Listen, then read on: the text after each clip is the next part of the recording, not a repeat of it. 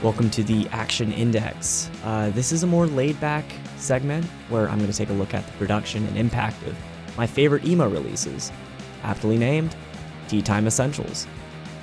Today we're going to take a look at the modern classic Inside Jokes by Midwest Pen Pals. Stay tuned.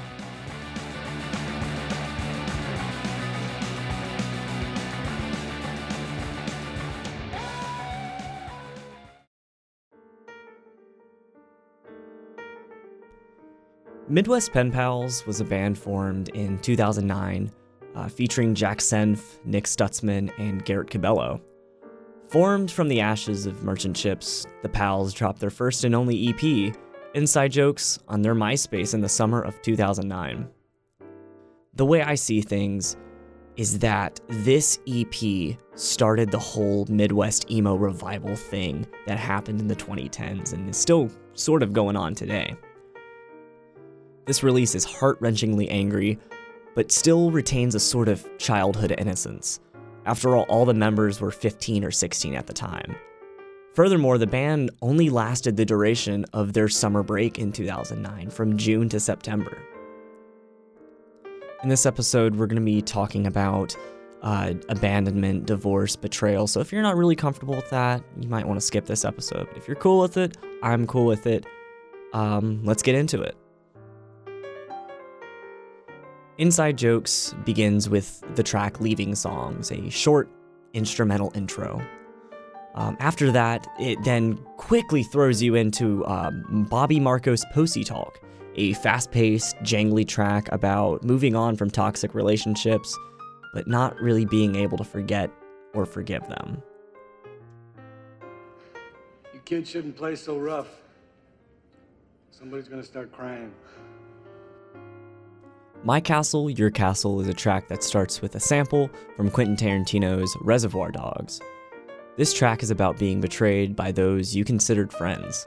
Specifically how the vocalist Jack Senf wanted Merchant Ships, his former band, to adopt a straight-edge lifestyle. I talk more about the origins of straight-edge punk in my first episode, Dance of Days. He caught a few of his former bandmates at a house party, smoking and drinking, and he quickly cut ties with them and started Midwest Pen Pals, and this song is about those former friends. Austin's House continues this feeling of betrayal. The track's chorus gives us the name for this EP. This is not an inside joke. That we'll make a song about later. Because He's There and He Hates Me tackles the difficulty of trying to maintain a relationship with someone that you're completely incompatible with. I don't think this is too bad. Maybe we can start again. Wait, never mind. You're still the same, and so am I. This track then ends with the heartbreaking line, and although I still see you around, it's just not the same. The last track on this EP is my personal favorite, and probably other people's too. Movies Like Juno. And if you've ever watched those emo mixtape type videos on YouTube, you've definitely heard this track. Movies Like Juno begins with one of the catchiest little intro riffs in all of Midwest emo, hands down. Lyrically, this song is about Jack's strained relationship with his mother, who abandoned him and his father and took his younger brother in the divorce. Just a quick side note, Merchant Ships did return for one more album in 2010, called For Cameron, which takes a deeper look into Jack's relationship with his brother and adds more depth into why he resents his mother. The bridge of this track sort of devolves into a spoken word thing directed towards his mother that many fans, including myself, know by heart. Sometimes I lay awake thinking about the past and all the shitty things that have happened. The way that it turned out, and the way that things are now. What are scars but memories we can't forget? Well, Mom, you gave me a lot of scars, and they really haven't faded. We all get your letters, but you can't quite seem to get it. We all forgive, but none of us can forget. I hope you're doing well. Maybe we'll talk again one day? I loved you. I loved you never.